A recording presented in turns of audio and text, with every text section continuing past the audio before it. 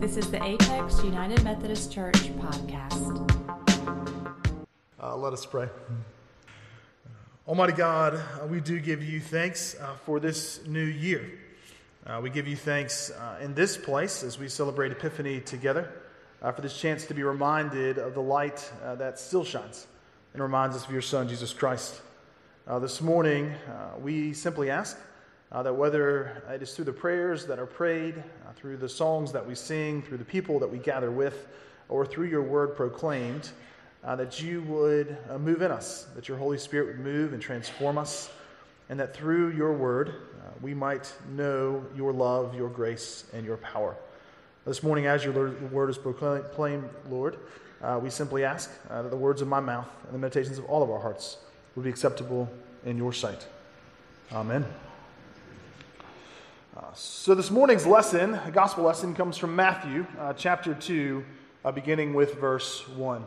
I invite you to hear this word from Matthew's gospel.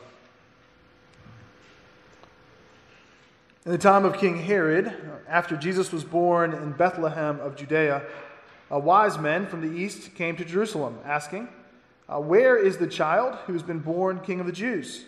For we observed his star at its rising, and have come to pay him homage." When King Herod heard this, he was frightened, and all Jerusalem with him. And calling together all the chief priests and scribes of the people, he inquired of them where the Messiah was to be born. And they told him, "In Bethlehem of Judea. For so it has been written by the prophet, 'And you, Bethlehem, in the land of Judah, are by no means least among the rulers of Judah. For from you shall come a ruler who is to shepherd my people Israel.' Then Herod secretly called for the wise men and learned from them the exact time when the star had appeared. And then he sent them to Bethlehem, saying, 'Go and search diligently for the child. And when you have found him, bring me words that I may also go and pay him homage.' And when they had heard the king, they set out. And there ahead of them went the star that they had seen at its rising, until it stopped over the place where the child was.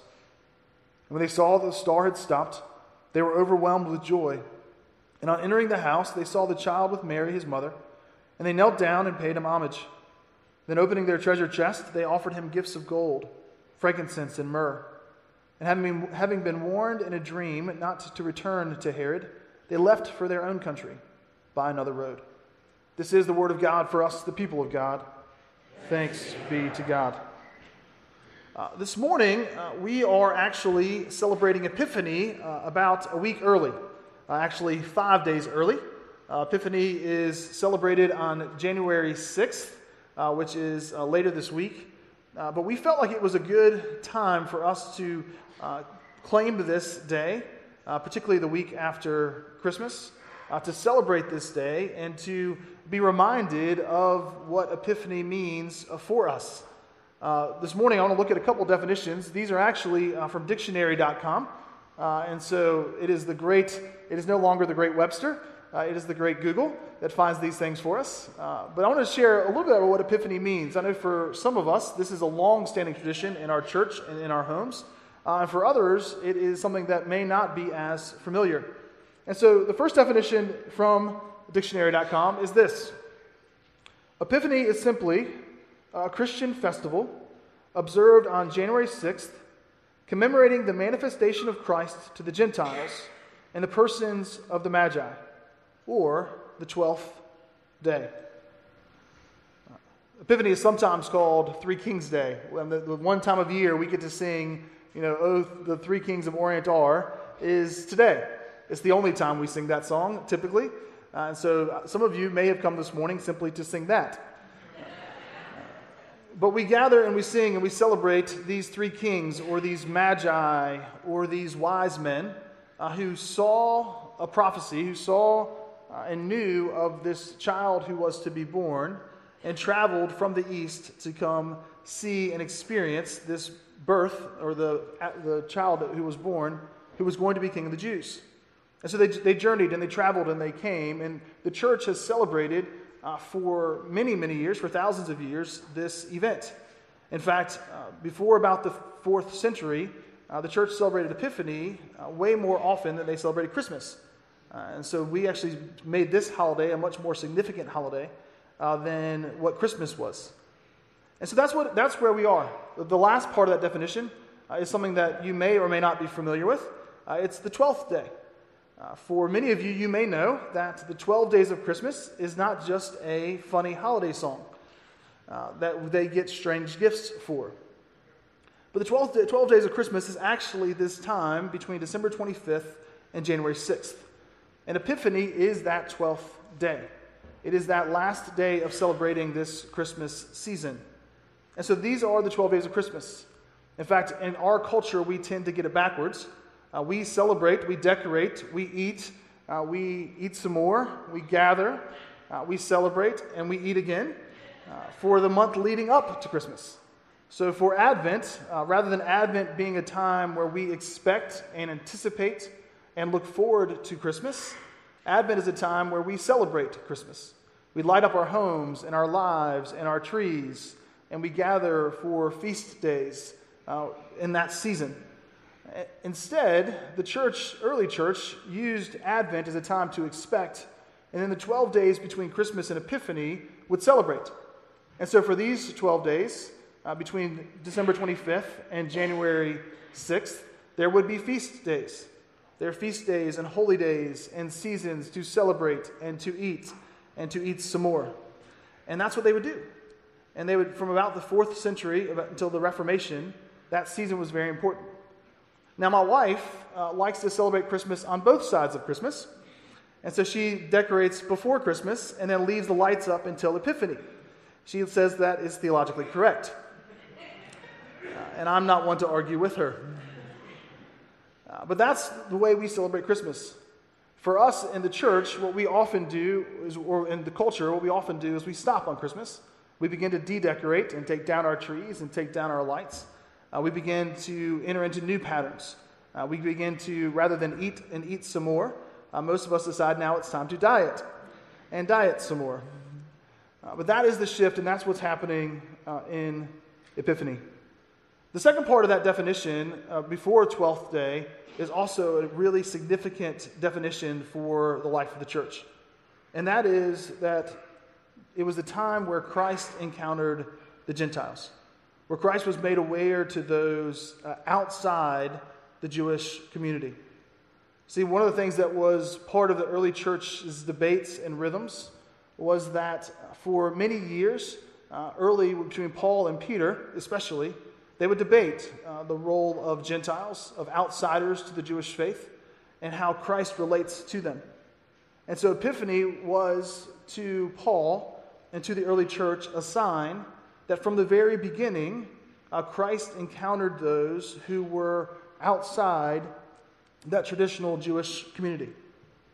They were the ones that were not Jewish. And we don't know where they came from.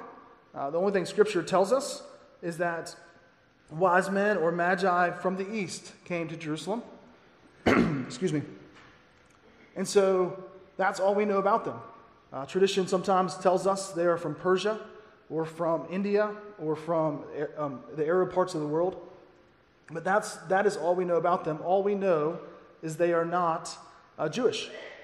And so these kings, these wise men, these magi come and they encounter Christ in this place. And so for us, as we look at this day, as this story, this gospel lesson, one thing that we are reminded is that Epiphany is a chance to be reminded that the story of Christmas, the truth of Christmas, is not simply for us, the church, but is for those who have yet to know the truth and the gospel of Jesus. But I want to shift really to another definition from dictionary.com this morning. And it's actually third on that list. And I think, Steve, do we have it up there? And what it says is this: an epiphany is a sudden or intuitive perception of or insight into the reality or essential meaning of something, usually initiated by some simple, homely, or commonplace occurrence or experience. And I would really like to spend the rest of our time on that definition this morning. In chapter 2, verses 2 and 3, as the wise men come and they encounter Herod, they ask this question: Where is the child who has been born King of the Jews? For we observed his star at its rising, and have come to pay him homage." And when King Herod heard this, he was frightened, and all Jerusalem with him. One of the things about an epiphany is that often it happens when a simple or seemingly insignificant event happens and our eyes are opened. It's different than enlightenment that comes from reason and rationality. An epiphany is usually something small and, again, insignificant that might reveal something to us and disturb us. In the Bibles, in your Pew Bibles, in the NRSV, it actually reads, when King Herod heard this, he was disturbed or disrupted, and all of Jerusalem with him. And this is an important verse in Matthew's Gospel because I think it reminds us that this birth, this insignificant child, it seemed, in this insignificant town of Bethlehem that lived in the shadow of Jerusalem, had the ability to disturb and disrupt a king. See, for Herod, he heard this news even from outsiders that this child was to be born. That this child was to be born and he would be king of the Jews, and that news disturbed him. And apparently it disturbed him enough that not only he, but all of Jerusalem was disturbed with him. This baby, born to poor people from Nazareth, an insignificant town, a town that later in the Gospels Nathanael will ask, what good can come from Nazareth? Born in the town of Bethlehem, this little town outside of Jerusalem, which was an important town historically because of its relationship to King David, and would become an important town historically for us because of the birth of Jesus, but at the time was simply a suburb of this major metropolis that was Jerusalem. This seemingly insignificant, regular rhythm, this regular event, had the ability to disturb and disrupt the king. Had the ability to disturb and disrupt his authority. And I think there are lots of reasons for that. One is that for Herod to hear this news meant that his authority, his kingship, his comfort, his reality, all the things that he knew, his relationships, all had the potential to be disturbed by this small child.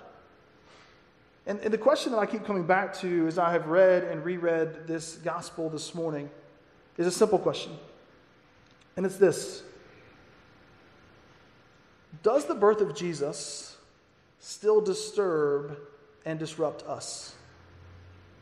Does the birth of Jesus, does Christmas, does this seemingly insignificant, this seemingly sort of normal event in a small town, now thousands of years removed from us, still have the ability to disturb and disrupt us?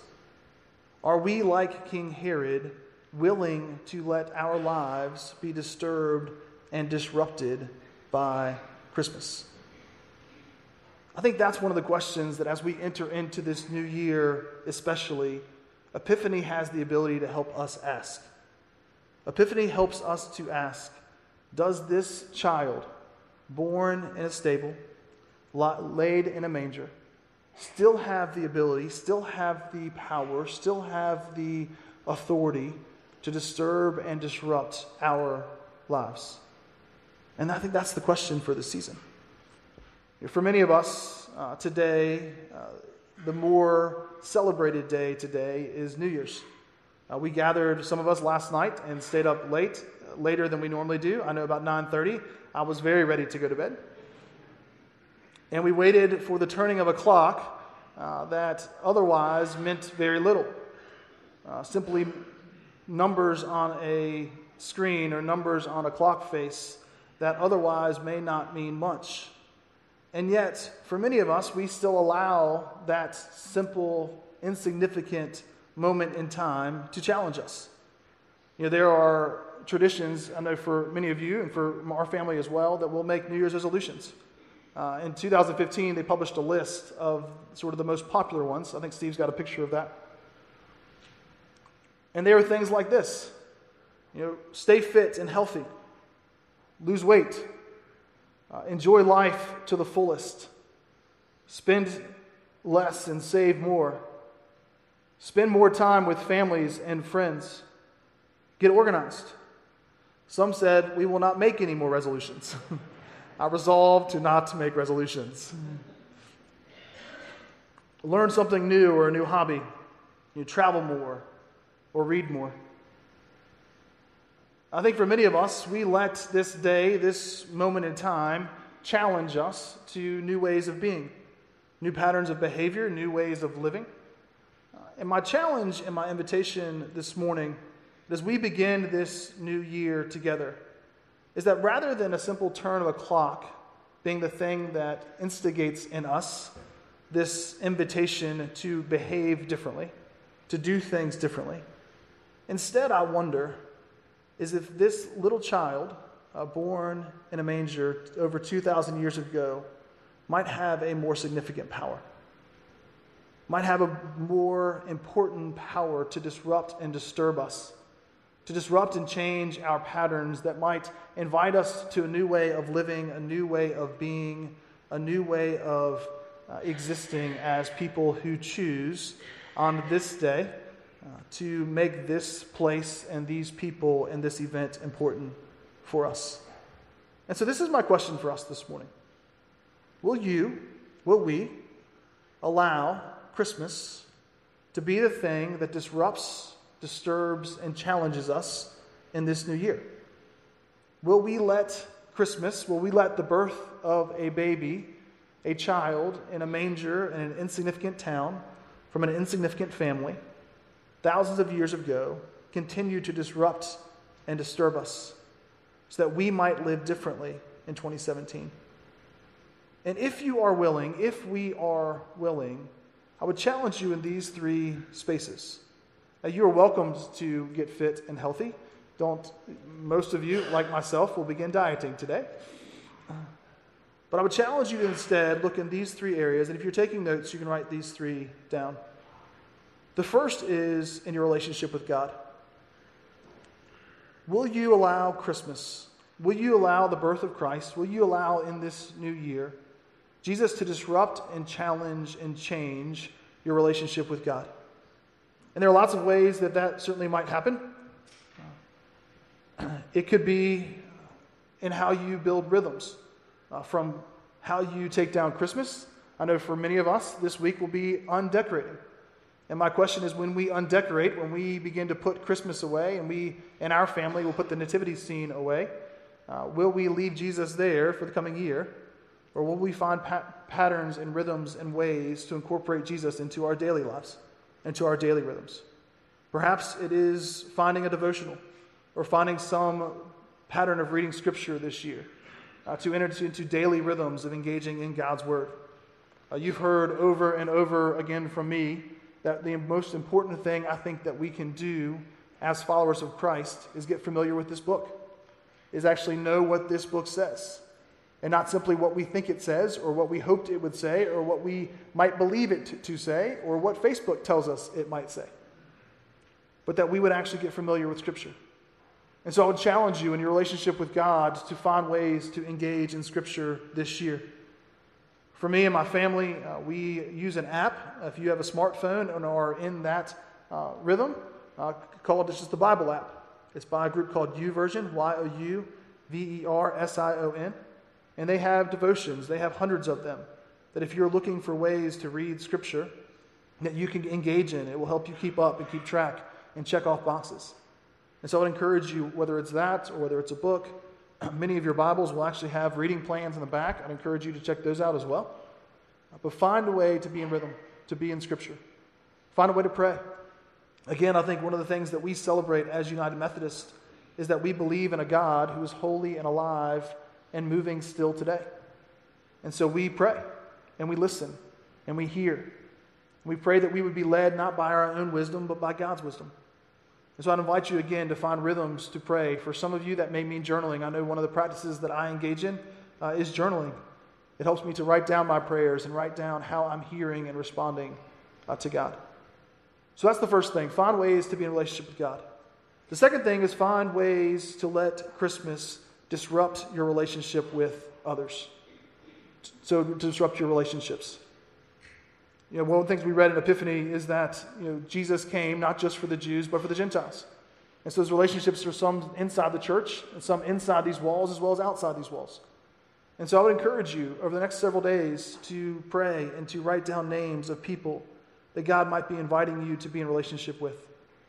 Perhaps those are folks inside the church family who can sharpen you, who can challenge you, who can hold you accountable to a way of living, who can hold you accountable to be a people changed and challenged by Jesus. And so find out who those people are and find ways to be in relationship with them. Perhaps it's folks outside the church walls, outside the community. Perhaps it's neighbors or coworkers, some people that God is inviting you into relationship with to bear witness to the love of Christ in this world. But pray and discover who those people might be and write down those names and then find ways to be in relationships that are disrupted and shaped and patterned by Christ this year. And the last thing is this: not only with God and with others, but with this world. So, and let Christmas disrupt our relationship with God, disrupt relationships with each other, and disrupt our relationship with the world. And just ask yourself, how is Christmas changing the way I see and engage in our world this year? Whether that's the places we work, the places we live, the places we play, wherever it may be, I would ask, how does Christ's birth change the way we interact with this world? For some of you, that may mean signing up to serve. You might sign up for something like Family Promise and to engage in volunteer service to care for those in our community in need. For others, it might mean once a month adding a bag to your grocery list and bringing groceries for Western Way Crisis Ministry. For even others, it might be the way that you eat or recycle or take care of this earth that we've been trusted with, whatever it may be. But find ways that you interact with this world differently this year. And ask the question, how does Christ change the ways that we live in this community, the way that we care for our neighbor, and the way that we care for our world? This morning, I am going to get ready to head over to the other service. So if I preached a little faster this morning, I apologize. I am trying to get it all in. We get folks back in here next week. But I would say this: my prayer for us, my prayer for you, my prayer for my family this year is that Christmas would not simply be a holiday that we decorate for, that we de-decorate after, and that we move on with our lives. And that this new year would not simply be a moment in time, but it would be a moment whereby we are challenged to live differently, to live as people shaped by the seemingly insignificant event, that we would know Scripture, that we would know prayer, and that we would be a people who find relationship with each other that changes who we are. That is my prayer and my hope for this new year. Let me pray for us, and then I'm going to head that way. Almighty God, we do give you thanks. We give you thanks for the gift of your Son, Jesus. We give you thanks for those three magi or kings that came from the east to celebrate him, to worship him, and to bring good news to all of us, to remind us that your Son, who was born in that small town thousands of years ago, still has the power to change and transform this world. We pray this morning that he would change and transform our lives. In Jesus' name, amen.